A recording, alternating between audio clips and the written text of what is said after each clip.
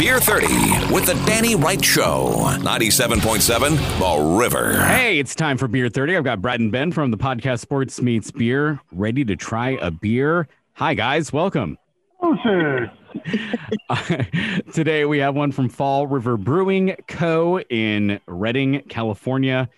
And this is Hex India Pale Ale. Right. This beer is actually lighter than I would think. I thought this was going to be a little bit of a darker hue. It's actually quite light. It kind of looks almost like a Modelo in the glass. Yeah, I can see that.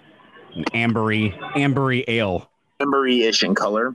But if we go through our AATMF, so the appearance, aroma, taste, mouthfeel, finish, and now that we can gather in more than 10 people in one household, those are great water cooler topics and party topics. But this, going through that, the appearance is, like I said, very light in color, but it's got a great, beautiful, bright white head on it.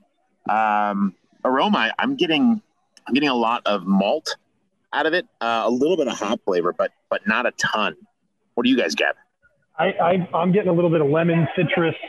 So it's, a little bit of floral character, and I'm getting a lot of the bready malt sweetness. When I say a lot, I don't think it's off-putting out, but that is the first thing that I kind of noticed as an IPA goes. I think it's nice. It smells nice. Yeah, it says it's best enjoyed outdoors, so I think that's the feeling that you're supposed to get, is like a nice floral outdoorsy. Nice. Yeah. It's I feel a little bit like walking into the bakery section of my local grocery store. You get a little bit of that bread aroma. I'm kind of getting this out of the same thing, but the taste, does not disappoint. It's very, very, very similar to the aroma. There's not much different, so it carries over quite well. But for being an IPA, especially West Coast, it's, to me, even though it doesn't describe it as a West Coast IPA, it's really malt forward, bready, biscuity, all of those things. And I do get a little bit of bitterness on the back note, but really not very much. Are you guys picking up a ton of hops out of this, or am I just way off? Your point about it following the nose is exactly right to me. Although in the taste, I get a little bit of more orange. It's still pretty floral.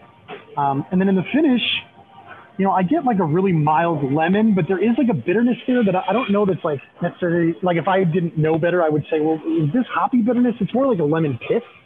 And then there's, again, it's a lot of malt. There's like a little caramel there. It's real bready in the finish there. It makes it, I don't know if dry is even the right word, but it definitely makes you like ready to go in for another one. But I wouldn't quantify this as like exceptionally hoppy though, to your point, Ben. No. It's definitely not a traditional West Coast or hop forward beer, but I tell you, we always talk about like, this is a great beer to get people who are conditioned to like juicies and hazies and things that don't follow the West Coast IPA train.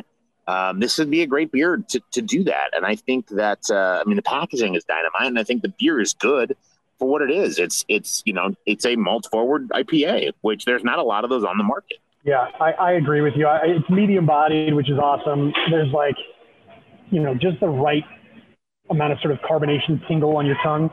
It goes down easy. It's a nice finish. It's not the most complex beer that's out there, but that doesn't mean it's not a good beer.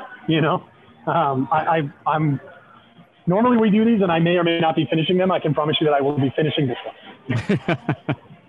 I don't know that I've ever had one where, I don't know if we've ever covered a beer, like we're hotshot reporters. Rolling Stone. I don't know that we've ever done a beer on this where it's the smell and taste are almost identical. Like there's no difference. It translates exactly as it smells. We've done a few, and it's usually like a single hop IPA or a single hop pale. This isn't going to have huge spikes, but it does consistently do its job. So for that, I have to give it a thumbs up. This is a good beer. Samesies. Yeah, I'm going to give it a thumbs up too, although personal preference, I don't know that I love the flavor, but everything you guys are saying is right on, so I agree. Well, Danny, if I bought you one at the Publican in Windsor, would you want to have a second one with me? I suppose if the company is good, which it would be, I would have as many as you gave me. All right, so there you go. Positive reviews for the most part all the way around for Fall River Brewing Hex India Pale Ale. You can check out this review and all the others at 977theriver.com. Click on Beer 30, or you can listen to the River app, or you can even subscribe to the Beer 30 podcast and check out their podcast, Sports Meets Beer, on all the podcasting locations.